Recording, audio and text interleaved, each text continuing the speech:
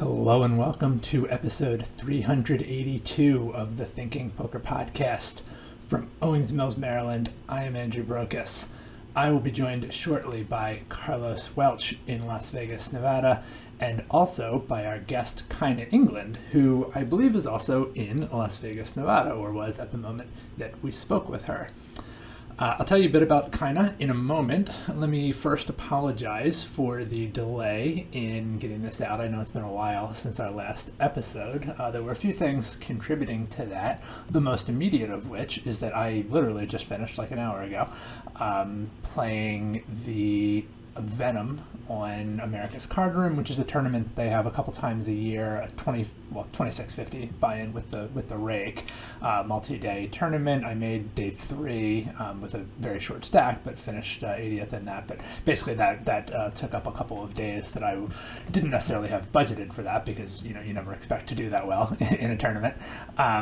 So yeah, that set back getting this out a little bit, but otherwise was a fun experience. Have some plans for what I might do with that hand history, but you'll hear more about that hopefully in the future. That is also why you are not hearing the usual music here. I figured rather than having any further delays of having our usual editing process, I just wanted to get this out as quickly as possible. So apology for the lack of bells and whistles, but hope you otherwise enjoy the episode. For now, let me tell you about our guest, Kyna England.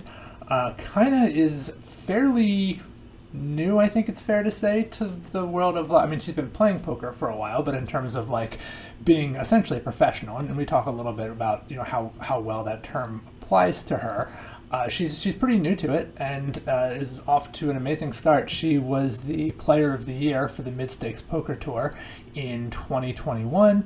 And again, we'll talk some about that with her. In addition to that, she is an instructor with Poker Power, which is an organization that kind of teaches and encourages women to play poker. So we'll talk some about those efforts as well. Just an all-around fun episode. Kyna is a lot of fun to talk to.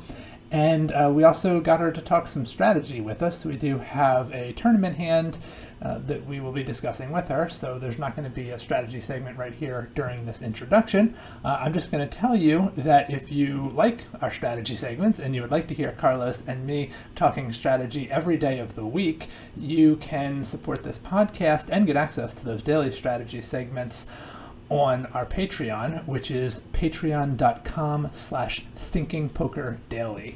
And you can also find a lot of strategy products from Carlos and me and even Nate if you're going back a little bit. And that is all available at www.nitcast.net.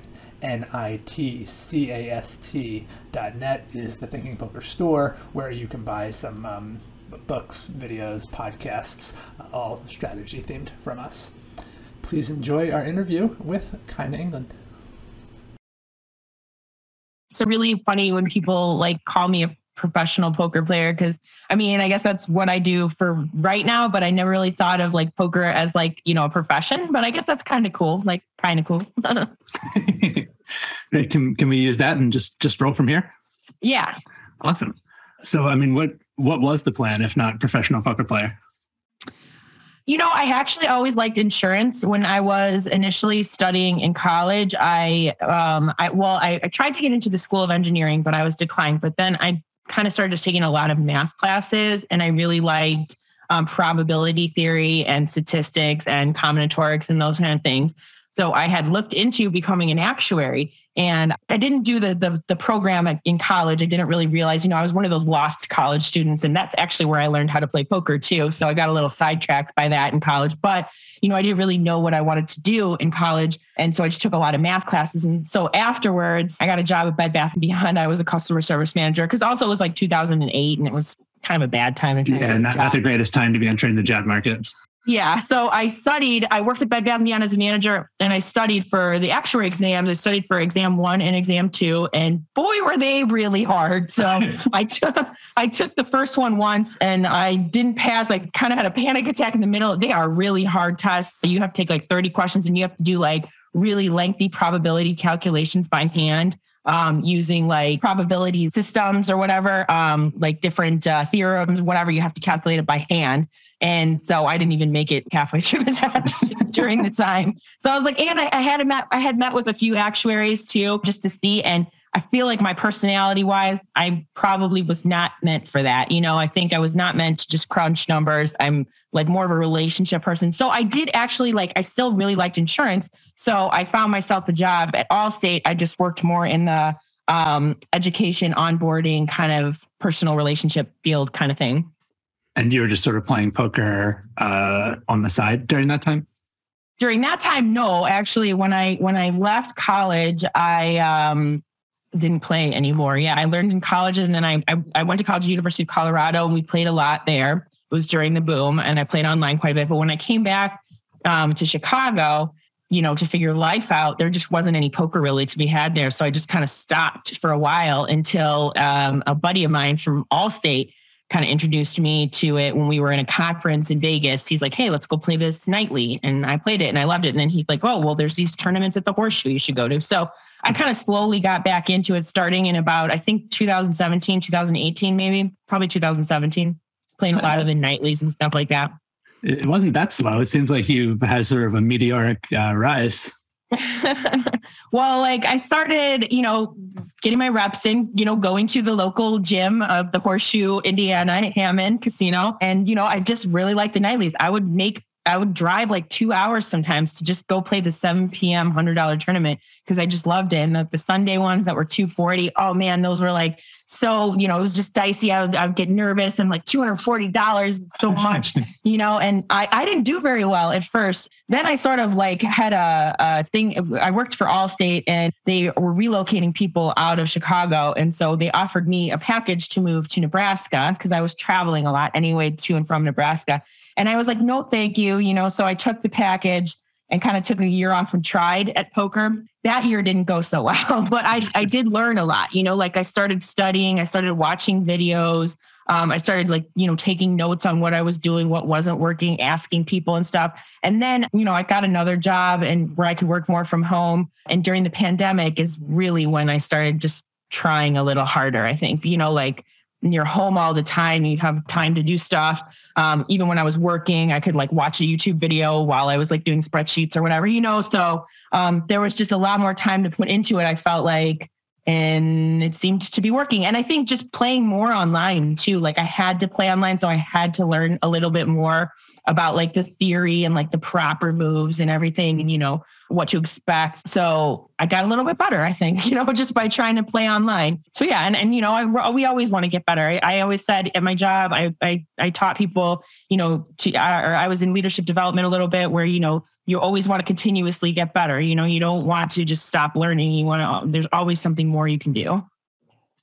What did that first attempt look like? You said that it was kind of the year after you left Allstate when that didn't go so well. Did you set aside a bankroll? Did you decide certain games that you were going to play?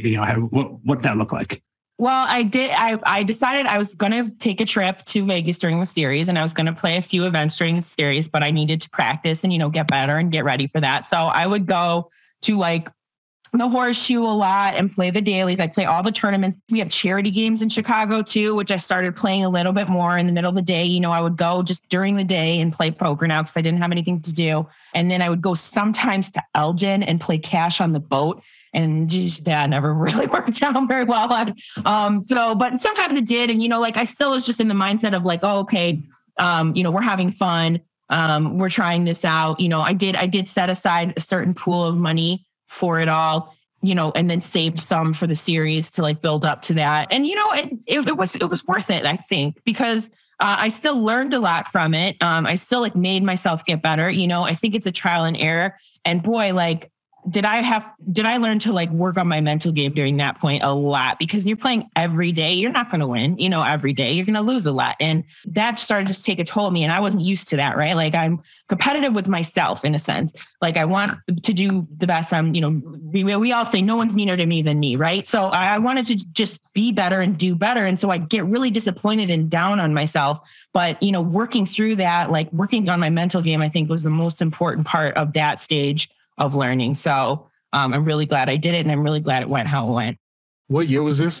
Let's see. That would have been like 2018, 2019, because I went to the series in 19 for the first time. So yeah, I think I was let go in about August of 18, took about a year, and then I went to the series. So that was like what, 2 years from let go of your previous job to MSPT Player of the Year? Yeah, I guess something like that. Yeah, you just kind of slowly eased your way into it. Huh? Well, I did follow, like the MSPT thing. I had a really big score. I had two kind of good ones in the beginning of the year. I think I went by myself to Larchwood, which is one of their stops that not a lot of people go to in the Midwest. And I think I got like 25th. And then I went to Riverside, which I just was hyping up to everybody in Chicago because I was like, this is a new stop. We should all go. Everybody's going to be there from the Midwest. I think I told every single person, and every single person I told, I said, I'm going to win this one. I was like, you should come, but I'm going to win it. I'm ready. I'm going to win it. And so then I got third. And so then we noticed, oh, my name is kind of high up on this points list. We should try for these because there are a lot of them still around. So I started traveling a little, I had a good score. I'm not working. Let's travel. I was working at that time actually, but I had a job that I could do remote. So let's travel and play some more. So I kind of followed them a little bit around more in 2021. So that's kind of how that happened. And then I actually did give up after the Venetian one. I was just like, it's too much. I just, whatever. I give up. I concede. I'm too far behind. And then, my friend Sarah was like, well, I'm going up to Minnesota. You should play that one. Like, it'll be fun. It was right before I was trying to move too. And I'm like, so I just took the weekend and went up spontaneously and ended up winning that one. So that was a good decision for sure. Thanks, Sarah. I love her. I was wondering too, when you mentioned, I don't want to keep focusing on your year of failure, but if part of what you got from that also wasn't the meeting people and just kind of getting a sense of what this looks like, what that this is a realistic thing that people do, because I think it sounds, I don't know what kind of exposure you had to poker people prior to that, but I think it sounds kind of crazy to tell your friends and family if they don't know anything about poker and you're like, oh yeah, I'm just putting my job to be a professional poker player. I'm going to go be a pro poker player now. I think until you actually see the on the ground reality of it and know other people who are doing it, I imagine that makes it seem a lot more doable and realistic for you. You make a good point. My failure here was, not completely a failure in the sense that, I did meet a lot of people. I think I know, quite a few people now. I'm friendly, I like relationship building. I've always been kind of a people person, and seeing what other people do and how they get through it, getting tips from people, especially on the mental game front, especially on the studying part, tips on what to do. So yeah, that was extremely helpful. But again, like you said, it's even hard for me to envision myself as a professional poker player. I'm just oh, well, I'm just trying my best out here. It's just, it is difficult for, I think, people, my mom for the longest time too, she called it going gambling. And I'm like, all right. She's like, going gambling again today? I'm like, no, I'm going to go play poker. So yeah, and he didn't really understand it until I got the Venetian score. When I was in the Venetian one, then all my family and friends, were following along with the updates, everybody I know on social media, so it wasn't until that one where I think it became real with some of my family and friends. Yeah, my grandmother, I was several years into my professional poker career, and my grandmother had a friend, she was in Florida, and she told me she had a friend who went to the dog track and played there, and she's like, but he plays higher stakes than you do. And I was like, that's unlikely, but okay. It turned out he was playing a 2-point limit game. I don't know what she thought I was doing. But oh, big money. No, I distracted myself because, it did kind of jump out at me because I had not heard of you prior to, I guess a couple of months ago, someone, a listener to our show, suggested you as a guest. And I looked you up and I was like, wait, how do I not know who this person is? It seemed like you knew everybody in the poker world. And I was like, how did I miss this person? It makes a little more sense if it was sort of you exploded onto the scene, as it were. I think it was an explosion, but again, yeah, with my, how well I did in 2021, it's unlikely people are going to do that well, right? So you get noticed a little bit more, but I have been around, for a couple of years, just making friends slowly and, being nice to people and just figuring things out on my own. It is difficult. I feel in the poker world too, I made some new friends too. It was a new group of people to explore and hang out with. I came from grad school, then to corporate world, and now I'm in DGen land, and it's just great. It's just a whole new group of people to figure out, and I love that. I love I'm curious as to what my next move will be here. But, it was an experience. And I think that's kind of why I just kind of flew under the radar. I don't know. That did remind me of what I wanted to ask you before, which is you mentioned kind of like getting some tips or pointers or whatever for people. I was curious if there was anything that stood out as being particularly influential or helpful for you. Well, a friend of mine from the Horseshoe suggested, because, I was pretty good at reading people and, playing my hand, but I didn't know, you don't know what you don't know. Right. And so he suggested that I try some learn WPT classes. Mm-hmm. And so I did do that for a whole year. I watched all their videos. I really liked it. I read some of the comments. I didn't do any of the live seminars or anything, but that's how I learn best. I come from a field of L&D. I did corporate L&D and training a lot. And, you got to know how you learn. And I learned by watching other people watching things, watching videos and stuff. So I did that for quite some time, and they were extremely helpful. Just little things that I didn't know, that basic poker players should know. So that was really helpful during my off year. But then learning during the pandemic to play online a little bit more and just different spots and looking at some of the technology available. Talking through hands I had a group of friends that we would do Zoom calls with almost every night. Cause what else are we doing? Right. And we had one night that was called Mixed Game Monday, where we would play some of the mixed games on PokerStars and stuff, just us, we'd have a fun table and, try new ones and play for money. But it was just something fun to explore. And, by doing that, making it fun, you just get better. And I would watch those videos too. I used to be such a fitness robot too. I used to watch those videos on the treadmill. I'd be okay, which ones am I going to watch today? Okay, this is 50 minutes. All right, we're going to watch these while we do the treadmill. So it was really helpful too. And you're making some videos now, or you're doing a course for Poker Power. I saw you were doing something for them. I wasn't clear on what it was. I'm an instructor for Poker Power. So I actually started with them during the pandemic too. I was one of their original teachers in 2020 in the beginning.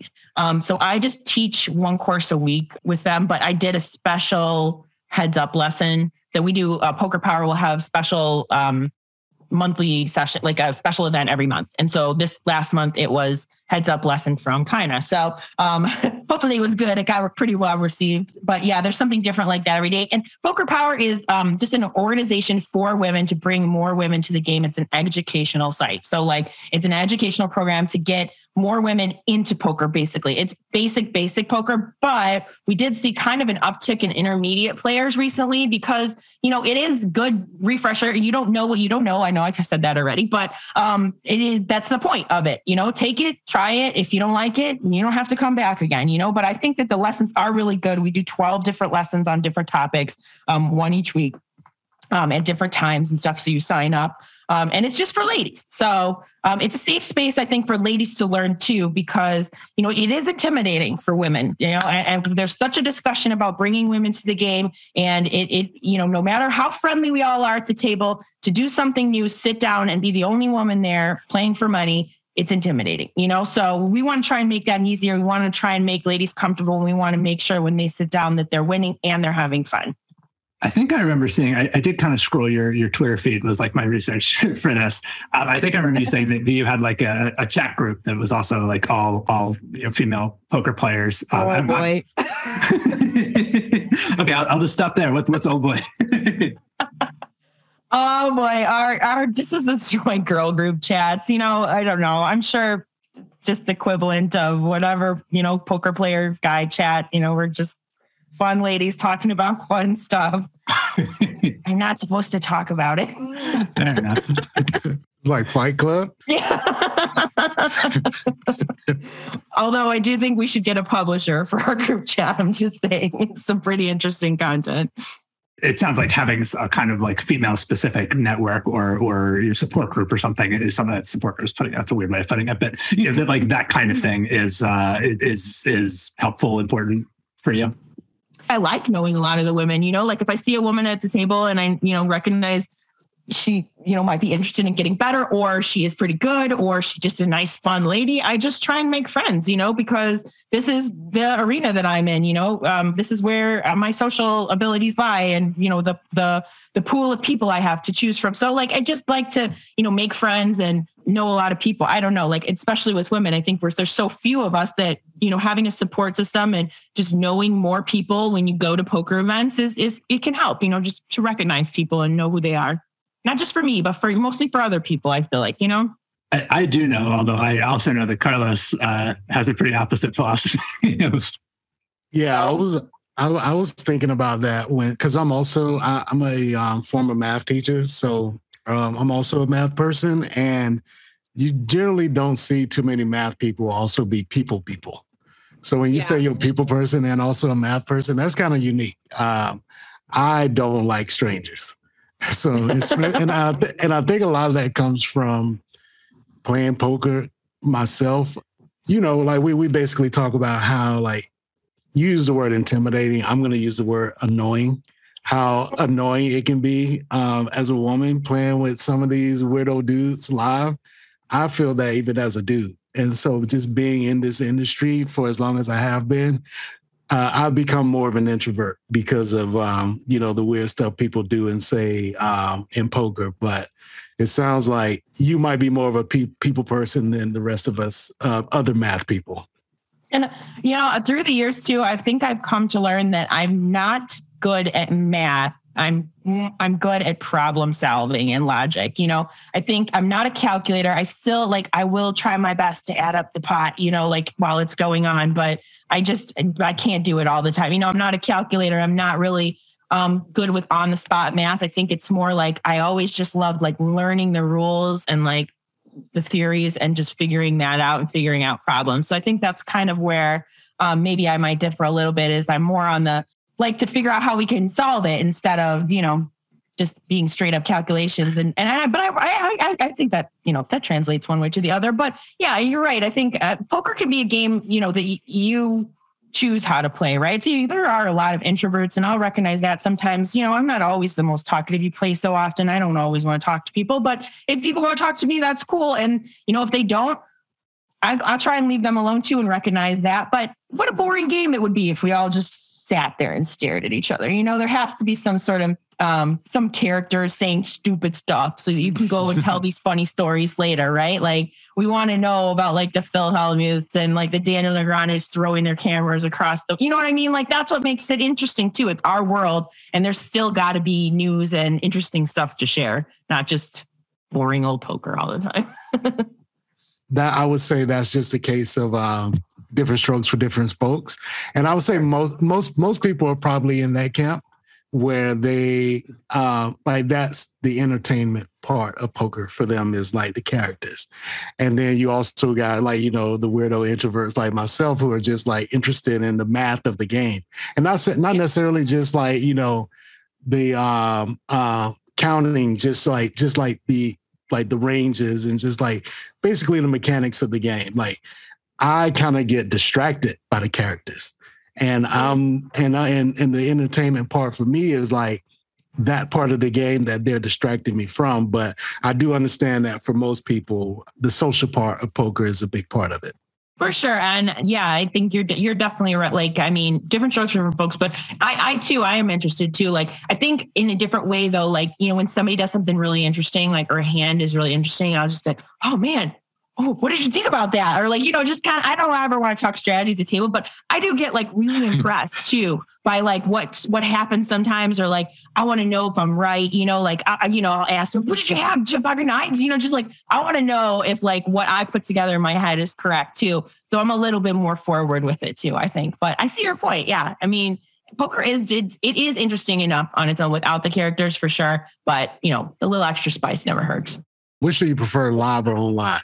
Live? Oh, I'm terrible online. I try. I really do. I really practice a lot and try my best, but I get distracted, at home and stuff. I can't sit in front of the computer. I did too much of a desk job. It's just not fun for me to sit in front of my computer and play. I'm usually playing, if I play online, I'm playing one game on my phone or on my iPad and walking around and doing other stuff too. But, not always. I guess sometimes I'll sit down and focus and really try. But I play really small stakes when I'm practicing online. And then, I'll play sometimes some of the ring events and the bracelet events on the WSOP. That's about it.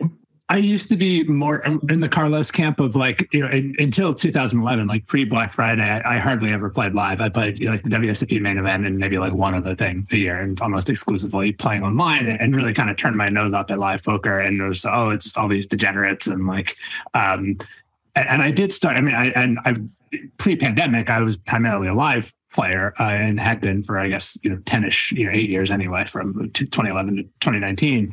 And, it was exactly what you're describing. Not even so much the taking part in the socializing myself, but I did enjoy witnessing it. Like I wasn't necessarily getting to the one to like bring the party or bring the weird, but I did enjoy just like seeing the. I brought weird in my own way, but not the entertaining sort of weird. But just like seeing but some of it just seeing people under pressure. I do think to some degree poker just like attracts kind of weird people. It's like a place for weird people to go. But I do think that introducing the pressure and the money and everything else, I also think it kind of brings out the weird in people. And it's not always like pretty, but it's interesting. Yeah, for sure. I think it just keeps me engaged a little bit more too. I know that thin hands can be slower. I'm trying to work on that too. Like when things are just really, really slow live, I totally understand people's perspective on that. But, just trying to stay engaged, pay attention, all the hands that are being played, that's kind of what keeps my attention, what keeps me going. I hate when people tank. I hate it so bad. I think too, when I think about like what's really sad, like if I think about what are my most like satisfying poker moments, and the moments that really feel like, just the best hands that I ever played or the things that I'm most proud of, it's not usually like, I implemented that like solver approved river bet sizing perfectly. It's like live poker situations where I felt like I had a really good read on what someone was doing or what someone's psychology was or kind of what they were going to be thinking or feeling in the moment. And then I was able to do something really exploitative based on that. Mm-hmm. I don't know that that's where everyone's enjoyment comes from, but those are like my peak moments in poker do involve the live psychological side of things. Yeah, they involve the weird, right? They're not just you clicking buttons on a computer.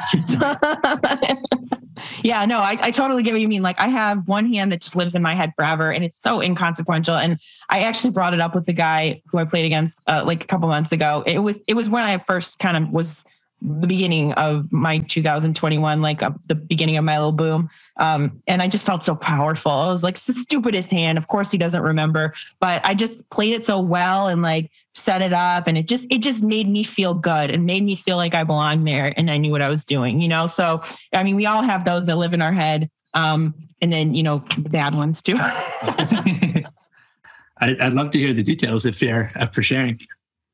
Well, that hand, like I said, it's stupid. It's like nothing, but like I had started studying more, and I had won a satellite into the 3,500 at the Wynn, which was like the first one they had coming out of COVID. It was in March. It was around my birthday. I went out there and I hadn't planned on playing that satellite, but I was waiting for my friend to come in. And so I played it and I got one. And it was the biggest tournament I'd ever played up until that date. And there were just all these pros at my table and like no one knew who I was, So I was like, oh, well, my 3 bets are getting respected here. And like, you know what I mean? It was just cool. And then there was one hand where I don't even know. It was so stupid. Like I'm going to get reamed for this. I'm pretty sure. But like I opened like middle position, like with queen 7 of diamonds and like a pro, like a big pro from the small blind, like 3-bet me. And I was just like, me and my friends have this saying FTG. It's like, fuck this guy, like we do sometimes like, fuck this guy bets. And I was just like, and he had a fresh stack and, I made a bet size that like put him to his stack. Basically. I just felt so powerful. I 4-bet him off that hand just to put him to it. I was like, well, he either goes all in here or he folds. And like, if he goes all in, I can still fold, I just thought it through so logically in my head, which like, just started to bring all the pieces together of what I had been doing, what I had been studying up until that point, and just like everything went right. And then he did fold. He might have just stuffed it in my face, who knows? And then I would have had to fold. But it like really made me feel like, okay, like I know what I'm doing. Like he thought about it for a long time and then folded, So, and like I said, stupid and inconsequential, like who cares? But made me feel good and it gave me confidence. And I actually did make day 2 in that one too, but then I busted, like I didn't make the money or anything. I just busted, but it still was like the very first thing of my like spectacular year. that happened. And then like the next tournament I played was the Riverside one where I got third place. So it was pretty great. Yeah, I don't know that this is what was going on in that situation necessarily, but I had a conversation with a woman at it was like on a Sell for Why thing a couple of years ago about how, she felt like men were often trying to like three-bet her more aggressively. And I admitted to her, I was like, I think I do that. I just sort of have the sense of like, if I see a woman who I don't recognize at the table, my first thought is like, oh, she's going to be kind of like vulnerable. And then I'm going to try to like three-bet her and she'll probably fold too much to three-bet. So I have no idea if that's accurate. I've just noticed that's like something that I do, or an assumption that I make.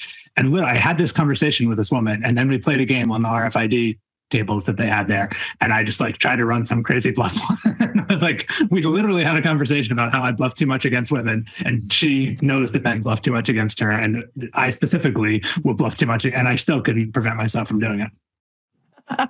I mean, there's nothing wrong with that. I mean, I think I didn't really think that was the case, in this instance. Maybe it was, but like sometimes I try a lot of times to keep that out of my head, that people are playing hard at me because I'm a lady. I think maybe early on in my career, I thought that a lot. And so I overcall like too much, just thinking that, okay, they're just trying to push me around. And sometimes they were, but now I think it happens a lot less, obviously, maybe because I've been just around more too, and people just know me, but I could still point it out. Sometimes it is easy to identify when, I hate to say this on a podcast, but when a guy just doesn't like to lose to a woman, I can feel it. I can feel that that's the case, coming off of people sometimes. And it doesn't happen often anymore, but like it did happen this one hand in Minnesota when the MSPT I won. And I just knew, I was like, this guy just doesn't want to lose to me, So when it happens, I can tell that it's happening, but it doesn't happen as often as I think a lot of people think it does. And as I used to think it does. So if that makes any sense. Did I say that right? Yeah. No, and I found like when I'm coaching people, I do think just like the average person of any gender, I think like most people worry too much that things are personal, that someone is doing something that, oh, he's attacking my big blind because he thinks I'm weak and he thinks I'm a punk. Like he probably just likes his cards. Like it's probably not about you. And then, I have found that, I mean, certainly majority of the people that I coach are men, but, I have found that in particular, I felt like women have expressed this concern of like people are picking on them. And it's tricky because I'm like, I don't think you're wrong, but I do think you're probably exaggerating it. And just because I know that everyone exaggerates, like that people are coming at you too much. So I don't want to tell you that you're like wrong about that, that you should never do it. I guess, or you should never make that assumption, but just like temper it with the understanding that most people take things too personally at the table. And like in many cases, people are not really thinking about you specifically. They're just like playing their cards or playing their own emotions or something. And maybe they have some emotions around you being a woman that are influencing things. But yeah, that's just been my experience as a coach. Oh, for sure. And I mean, early on too, like I've had a lot of instances where guys just, play hard against you. One guy actually told me, I hate playing with women, so I'm going to try and take all of your chips. And that is just like a well-known Chicago Midwest scumbag that we talk about a lot. I won't say his name. And that was just like one of my early starts too. I like told that story. It was like my first flag story I told on the other GPI podcast. But that was, kind of set me off early. Like that's an incident that I will never forget. And I recently had a lady come up to me, just a random lady at Bally's. Like it was during the Bally's circuit stop. And I had just busted. So I was like, sometimes when I bust, just to calm my head, I like to play some video poker. And I don't recommend that for everybody, but just pushing buttons can just be kind of soothing sometimes when you're trying to mellow out. And she came up to me and I just really didn't want to, but then she was like, oh, well, how do you deal with men telling you how to play at the table? And I'm like, and so I had to have a good talk with her because I was like, anybody like that is a sign of somebody, treating you poorly or like, targeting you maybe a little bit is if anybody anywhere, man or woman tells you how to play at the table, they are just not very good themselves. And you don't need to listen to that. I mean, it's a game. We should all have fun. It's like anything. It's like, and playing a tennis match, you're not gonna be like, oh, excuse me. You need to target my left side more. Okay. You're not doing that. Like nobody does that, So it's like anybody that does that to you during the game, don't even talk to that guy, man. I just laughed when she told me that, but I felt so bad, like she was serious. And for her, I was like, man, like, yeah, we aren't all like as conditioned and used to this and just telling people to fuck off without actually saying fuck off. Like, right. Like, So it does still exist out there. There are still some trolls. There are still some people that know, like, I know the proper way to play every stand, like, whatever, fine, cool, man. Like, just leave me alone. Like, so I do feel for women like that still experience that, and people in general maybe that experience that. I mean, I think there's an opportunity there also of like, if someone wants to tell you, and that's not to say that it's not like annoying or whatever else, but if they're going to do it one way or the other, then you can kind of like turn that to your advantage and be like, okay, if you want to tell me everything that you think is the right way to play, I'm not going to take your advice, but it'll be valuable for me to hear like what you think one is supposed to do with Ace King. And that's information that I can use against you later. Yeah. I mean, and we all sometimes like stumble, like, right. And you're like, why did you do? And I just like, every time I like start to ask a question or say anything, I stop myself now. Cause I'm just like, I'll just wonder to myself, what happened there. But I've seen it happen a lot more, like where people just say stuff, like, why wouldn't you raise me there? Like, no, it's because I did it, man. That I would imagine though, like that specific phrasing, sounds like something that probably happens to women way more than men. Like I can't imagine. First of all, I don't listen to people at the table. I got my headphones in. I'm trying to pretend like I'm not even there. So they don't have an opportunity to say anything to me. But I can't imagine someone trying to tell me how I should have played in order to beat them. Like that sounds like maybe like a guy thinking he's purposely trying to be an asshole or he's thinking he's trying to be helpful to a lady, but I can't imagine like that happens to too many dudes. Yeah, I don't see it too often. I mean, you still see it, but like it's more like when sometimes like a bunch of pros with like one just recreational guy, who's just there on his like vacation from like being a neurosurgeon playing poker, and the pro has to get all angry. Why'd you do that, man? Like, I don't know, man, leave the guy alone. Let him play his game.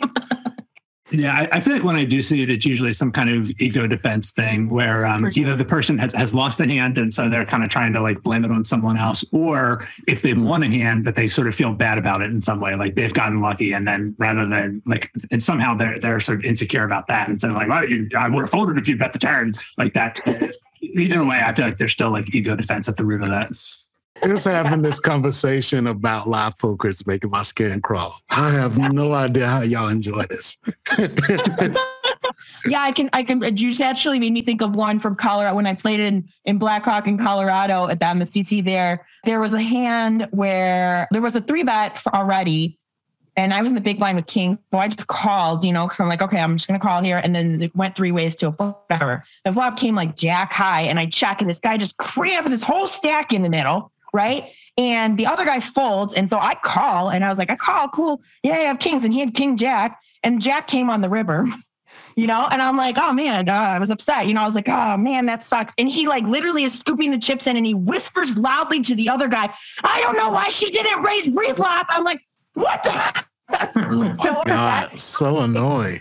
Stuff like that to me at the table, or like he wasn't saying it to me. He was just whispering loudly, and I heard him, and I had just lost a hand. So like, the bear bites sometimes over there when you poker. So I don't, if anybody says anything to me within like 1 minute of losing a hand, it's like your finger bit off probably. I feel like the saying it to someone else loud enough for you to hear it is worse than saying it to you. Yeah. Might be. But I'm like, man, you just put your whole stack in the middle, drawing like horribly, and you just got there. That's cool, like whatever. But it was just, the funny coincidence of me just being like, I'm just picturing in my head. Sorry. I'm curious, when you talk about like weird stuff that you've seen at the table, is there anything that comes to mind as a particularly good story? Weird stuff. I don't know. Let me think on it. I'll come back to you. I can't think of anything like too weird right now. I just you play so much poker, it just like all runs together. But yeah, just like more of the people that you meet, they're just such interesting characters. Like I met a guy who just like, he sat down at the WSOP and he told me like that it was his tournament ever, and he had about 2 million chips in front of him or something too. Like and he's like, yeah, I'm the fish at the cash game. I just thought that was like hilarious, and we just like talked and called him the fish the whole time. And then another guy just about, owned a Lego company, and he was just having a good time. He was just in every hand. He was just having so much fun, and he just talked about owning Legos and stuff. And I thought that was funny, so I think the weird comes with just like the people and the characters and the dynamics and stuff. Yeah, I think I've kind of gotten inured to it, but like the first couple of times that I played the WSOP, just like meeting people from other countries, like I'd never been outside of the country, or maybe like once I'd been outside of the country, but just like, oh, I'm sitting next to a person from the Czech Republic. That's weird and neat. Like that was, I kind of take it for granted now, but when I think about it, like it's pretty crazy that I like have friends or like there are people who bought my book who like live on the other side of the world or another kind. It's not even like that big of a deal. It's just like, oh yeah, just like some people in China have your book. Like that's. Yeah, it's kind of cool. Like just knowing that you're out there, people know who you are too, and you don't, you might never know who they are. That's cool, I think too. Yeah, your book was pretty good too. Oh, thank you. To be, you mentioned the kind of when you were talking about that you'd sort of not quite stumbled into poker, but it just sort of I think you used the phrase like, "Who knows where I'll end up next." I mean, is poker something you feel like you're sort of like settled into for a while, or do you still feel like you kind of have just one foot in the door? Yeah, I think that's a hard question to answer. I don't want to say that I'm not done. I just don't really want to. I want to do more. I want to figure out something more, and I'm kind of taking a lazy year here. Just to do and figure things out. Like I was corporate kind of for a while. I kind of like that. I might go back in the right environment, just trying to like shop around different companies out here. I'm recently new to Vegas too. I think it just comes with like, I get to a point where like stuff that I'm doing, like I'm really into it and then it's not enough anymore, so then I want to switch gears and learn something else or do something else. And I just haven't really been able to figure out what that next step is yet.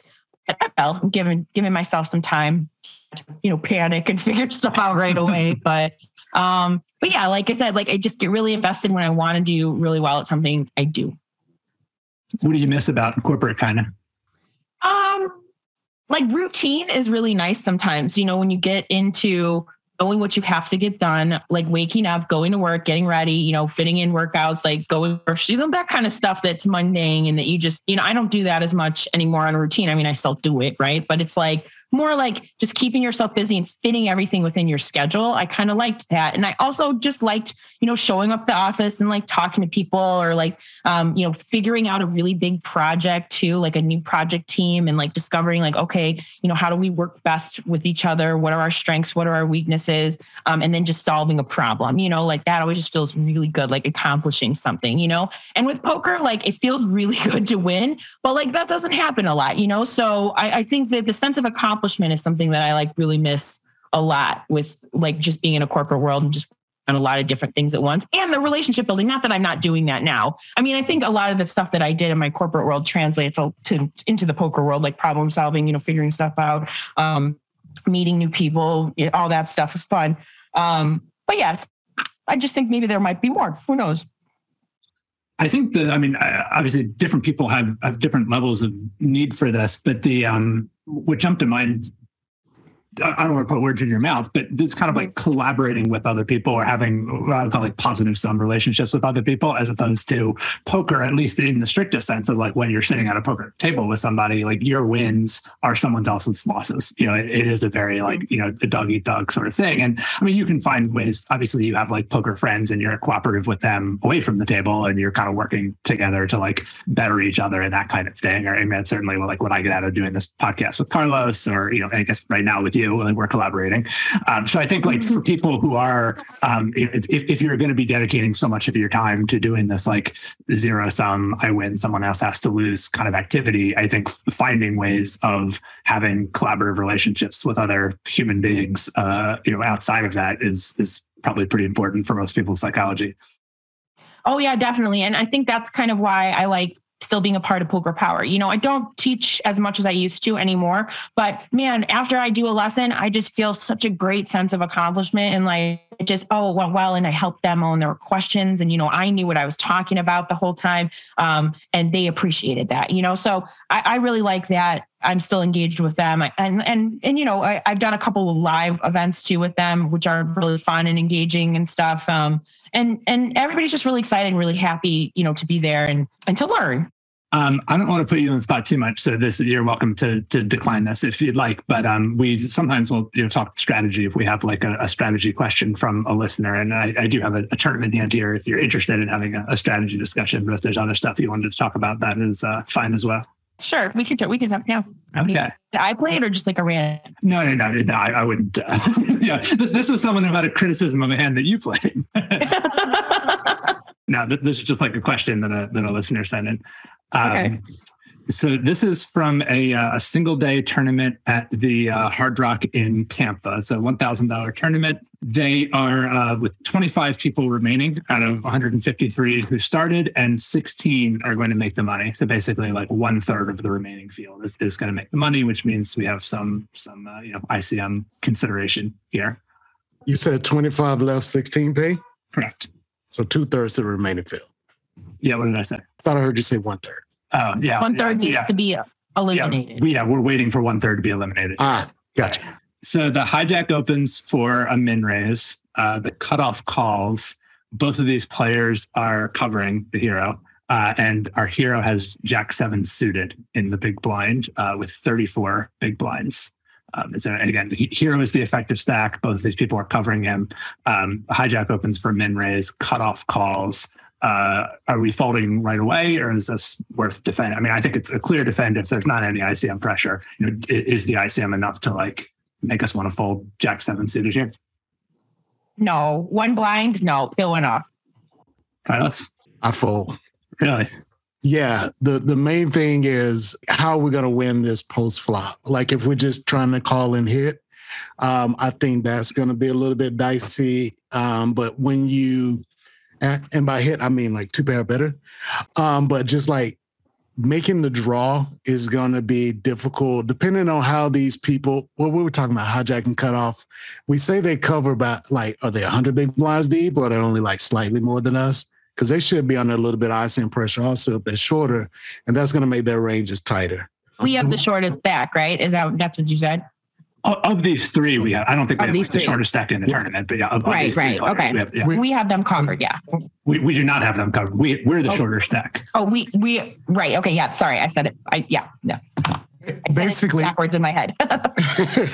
Right. So basically, what I'm thinking here is that as you get this close to the money, all the ranges should tighten up. And so if this hijack player isn't like 100 big blinds deep or something, he's going to be opening a tighter range than he would normally open if he was only like 40 big blinds deep. So even though he has us cover and we're the effective stack, his 40 big blind opening range here is going to be different from his 100 big blind opening range. And this cutoff guy who just calls that guy, his range is going to be pretty tight also, because the calling ranges face the most pressure from ICM. So I'm just expecting all the ranges are kind of like scrunching up and getting tighter and tighter.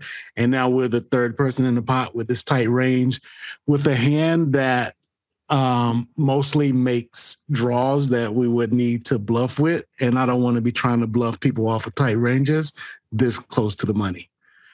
So that's my concern here. That is a good point. I just think that with a suited hand that's so nice like that, I mean, maybe Jack 7 is a little bit of a stretch, but still, like, I think I'm still peeling suited hands there with 34 blinds, when we're the shortest stack too. Because, they could just be opening, they might not have tightened their range. Maybe they did, but if they're bigger stack 4 blinds that close to the money, 34 is a lot. So you can peel one off and, you'll whiff a lot of times and you just fold. But I think, the times that you do make your hand, I think it's worth it there just to peel one blind to win, how many? 2, 4, 6, 8? Yeah. And I will say, I just found this is kind of buried in the email, but there's a little bit of a read here that I don't know how much this is going to shift things. Our correspondent says, both players are white males, 35 to 45, and know how to play. They are both sticky and active with VPIPs of greater than 50% in the 60 minutes since I've been moved to the table. Mm. Yeah, I mean, we don't want to go broke. I think you're right, Carlos. You don't want to go broke. I think it's just, for me, my strategy, a lot of the times, I do a lot of like post flop, I think I play a lot better post flop than pre flop. And just, it's an easy hand to get away from. You just whiff or you make your draw and, reevaluate. Yeah, I think with that read it sounds like these players may not be super ICM aware. And so if that's the case, their ranges are probably going to be wider than it should be here. And I think that makes it a little bit better to call here. Yeah, this is one of those things where like I'm not sure how to parse the read because the person is like, "Oh, these guys know how to play. They've both played more than half the hands they've been dealt." I'm like, "What? I don't know if I can square those two claims." So yeah, I think like the less elite these players are, I mean, one, just they may not be like tightening their ranges in the way that you're predicting, and then two, your ability to like realize equity or just like figure out what to do against them after the flop, right? Like the less elite they are as players, the more you're going to be able to handle some of these judgment calls of like, can I peel a bet with middle pair? Can I semi bluff with my draw? Like all those decisions will be easier if these are like less good players. Mm-hmm. Right. Okay, so that's interesting. I would have been firmly on call, but I trust that Carlos knows more about ICM things than I do. So he's yeah, I like that perspective too. I would not have thought of it that way, and I think it is super player dependent. You're right. It's also very close. Like I would definitely call Jack 9 and probably call Jack 8. So we're right in the same ballpark there. Yeah, I would feel a lot better about folding. I mean, I'm still not sure I would fold Jack 6, but it's a lot easier for me to wrap my head around folding Jack 6. I think having the straighter is, I'm twitching a little bit at the idea of folding a sitting. Yeah. So is there more? There is more, yes. This was not a free bubble. That's it. He folds. You're wrong. Here I did call. And the flop is King of Diamonds, Queen of Diamonds, 9 of Hearts. Our hero again has Jack 7 of Diamonds. So did pick up the... I thought you said clubs. No, okay. Diamonds. No, sorry. Yeah, so we've got the gutter and the flush draw. This is either what we were hoping for or Carlos was fearing we were going to flop. Is there any reason to dunk here, or are we checking pre-flop raiser? I'm just always checking, probably like kind of hoping for a free turn card. Like that's a flop that maybe that they don't even bet, that just kind of checks around at this point in the game. Same. Okay, cool. I was going to say that sounds right to me, but I want to give Carlos a chance to shake my confidence. Okay. So the hero does check.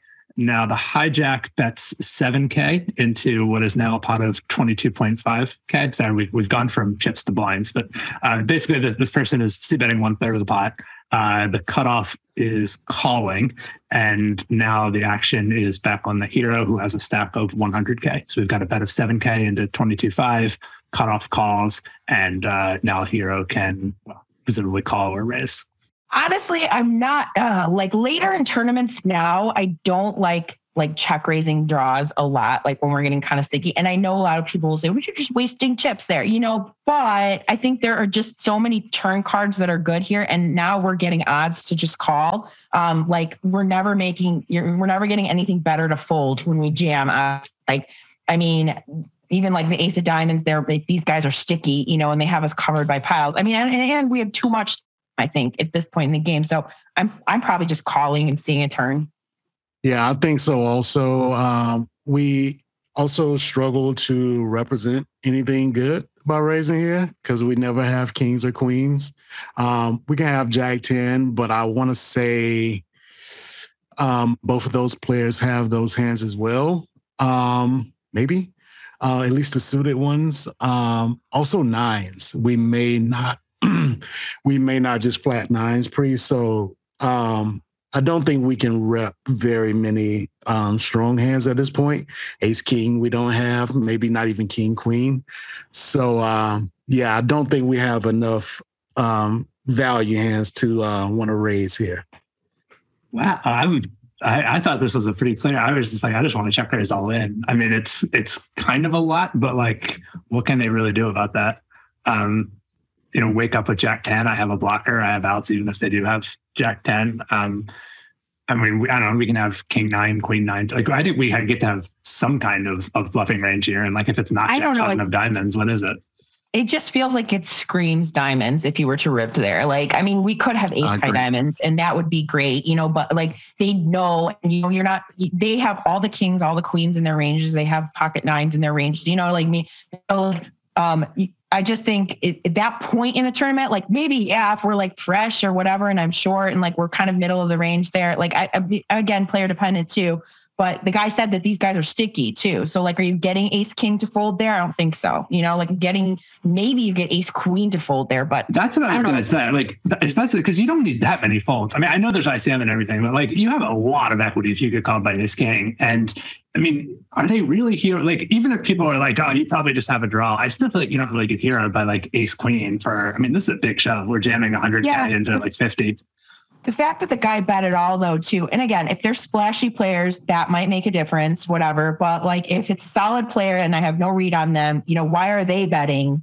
I wouldn't even bet here with like king. I might just check back king jack there or something. Right, you know what I mean? Yeah. Like or 10 a lot of times and just see a card. Really betting there that they want to like, and it's small bet too, right? 7K. Yeah, like 1/3 pot. Yeah, so it's a small bet, so they want people to float along with like with these hands. I feel like so. Yeah, I think this is a huge consideration just for like thinking about raising people in general. Like I think too often people worry about if they're online or they think about stats, they think a lot about like how often does this person fold to raises or something. But I think really the critical thing that you're getting at is like how often they're betting is really the important point, because there's only so many hands that have good equity against Jack 7 of diamonds. So if they're betting often, it means they're betting a lot of hands that really are not going to be able to stand up to this raise. And if they're not betting often, then they're just going to have good hands pretty frequently. So I think like really the more important thing when you're thinking about check raising somebody is trying to get a sense of like how often they're c betting. And the main thing that like an aggressive check raise range exploits is people who are check raise or people who are c betting too often. It's not so much like how they respond to the raise.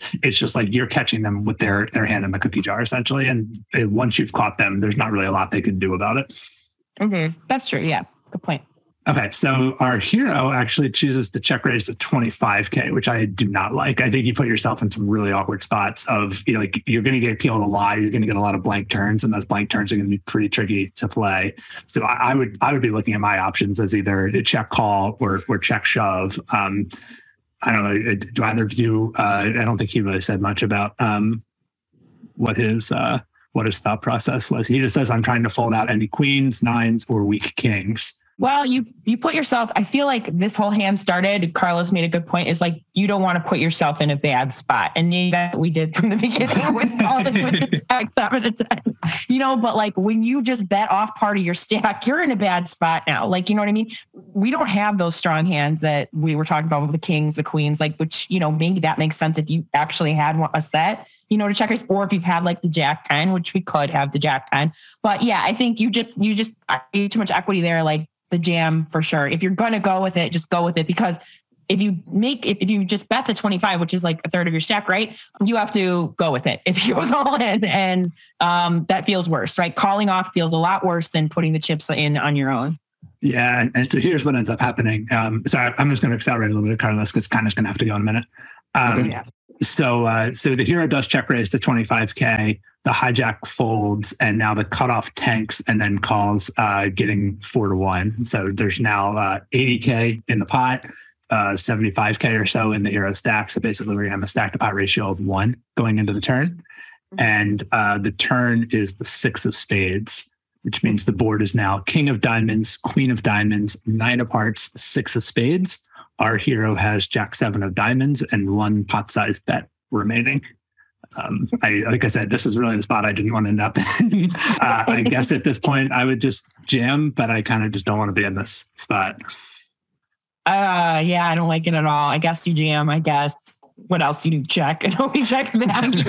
You're not winning. I mean, you still have some fold equity there, I guess. So go with it, I guess. I don't know. What do you think, Carlos?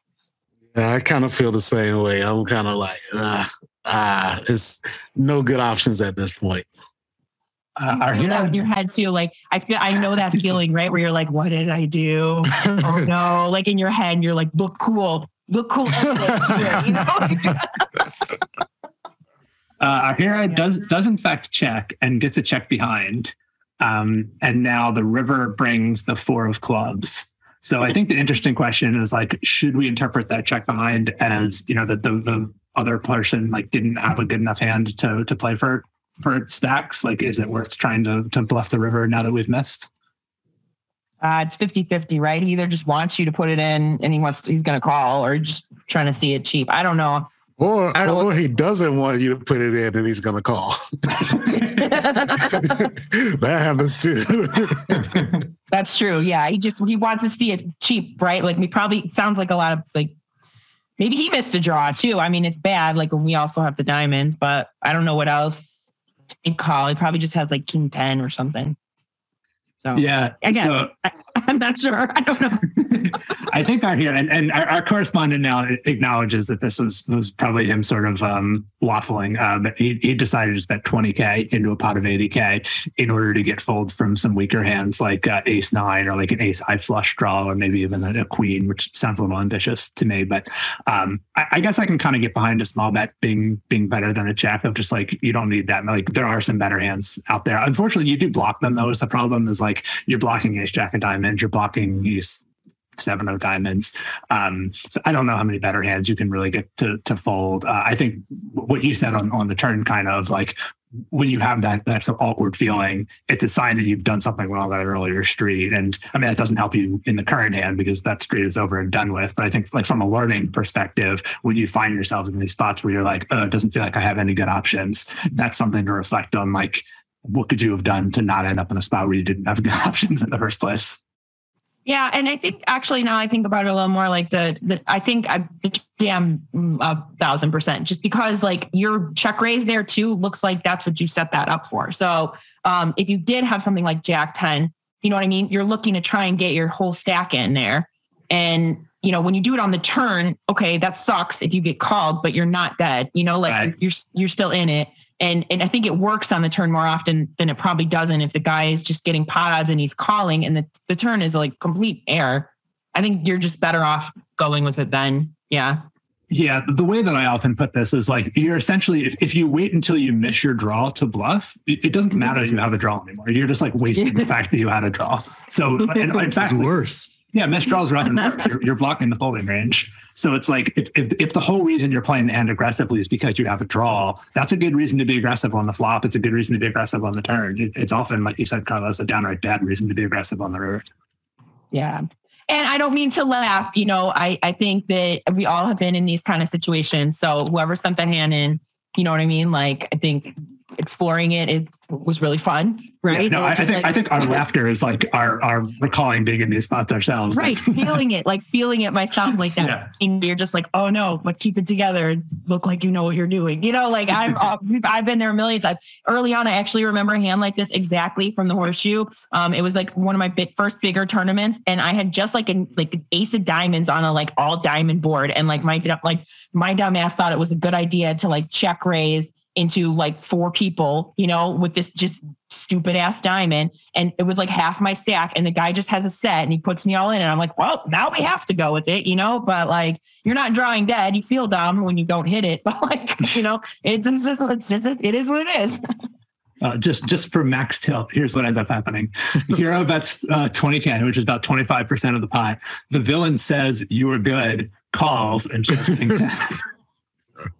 King 10, he has King 10? He has King 10, but he says you're good before winning the pot. Oh man, I love the fact that I was right. Well, that's a good hand. It's a good hand for sure. Yeah, thank you, Kaina, for indulging us there. Is there anything you want to leave people with? Anything you want to plug? Any like books or podcasts, TV shows? Anything you want to recommend? Doesn't have to be poker related. Just something that you want to encourage people to check out. Definitely, if you are a lady, you know, you're just interested in learning a little bit more, maybe just check out Poker Power. We're a good community. We have a Facebook group where we post, just encouraging things. And if you see me out in the wild, like, please come out and say hi. I like meeting new people. But yeah, I think that's about it. Just I don't really have anything else to plug, but yeah, Poker Power. Go Poker Power. I got one last question. How can we support Poker Power? Men? Yes. Men in the podcast community. You know, if you have just a woman in your life that's interested in learning poker, I know it can be a little bit frustrating to like teach a significant other something else. Poker Power is a great community, you know, full of women teaching women. So, if you feel like, your girlfriend or your daughter or your wife or your friend wants to learn more, but you don't want to teach them, direct them to Poker Power, because that's what we're here for. We want to teach them. And we want to talk about poker with other ladies. Ladies sometimes feel more comfortable asking other ladies questions, and like I said, and if you're an intermediate player, then you don't know, check us out. But yeah, I think that's just spreading the word. Whenever I see a girl watching a guy play from the sidelines, I always mention it, because at least she knows what's going on then. Maybe she doesn't play herself, but like learning the rules is easy. And then she knows what you're talking about a little bit more too. And you know what? I'm going to say this from my experience as a math tutor. What you just said there is so valuable about people tend to learn better from people who aren't like close relatives or that someone they're in a relationship with, because the emotion gets so like whenever I saw parents try to help their kids with homework, it was a disaster almost every time. It's like they were just so like, why can't you get this? And it was almost like they were almost too close. And like I would kind of come in as an unattached, third party. And I could there was just so much less stress involved. And I imagine when some women try to learn poker from their significant others, they probably feel some of that undue pressure. So something like Poker Power would probably be really good for that. Oh, definitely. Yeah. So spread the word if you can. We are accepting new members. All right. Well, it was great to meet you and great talking to you. Hopefully we get a chance to do it in person sometime. Yeah. Super great to meet you guys. Thank you so much for having me. Take care. Yeah. Okay. Bye. Fun. Bye.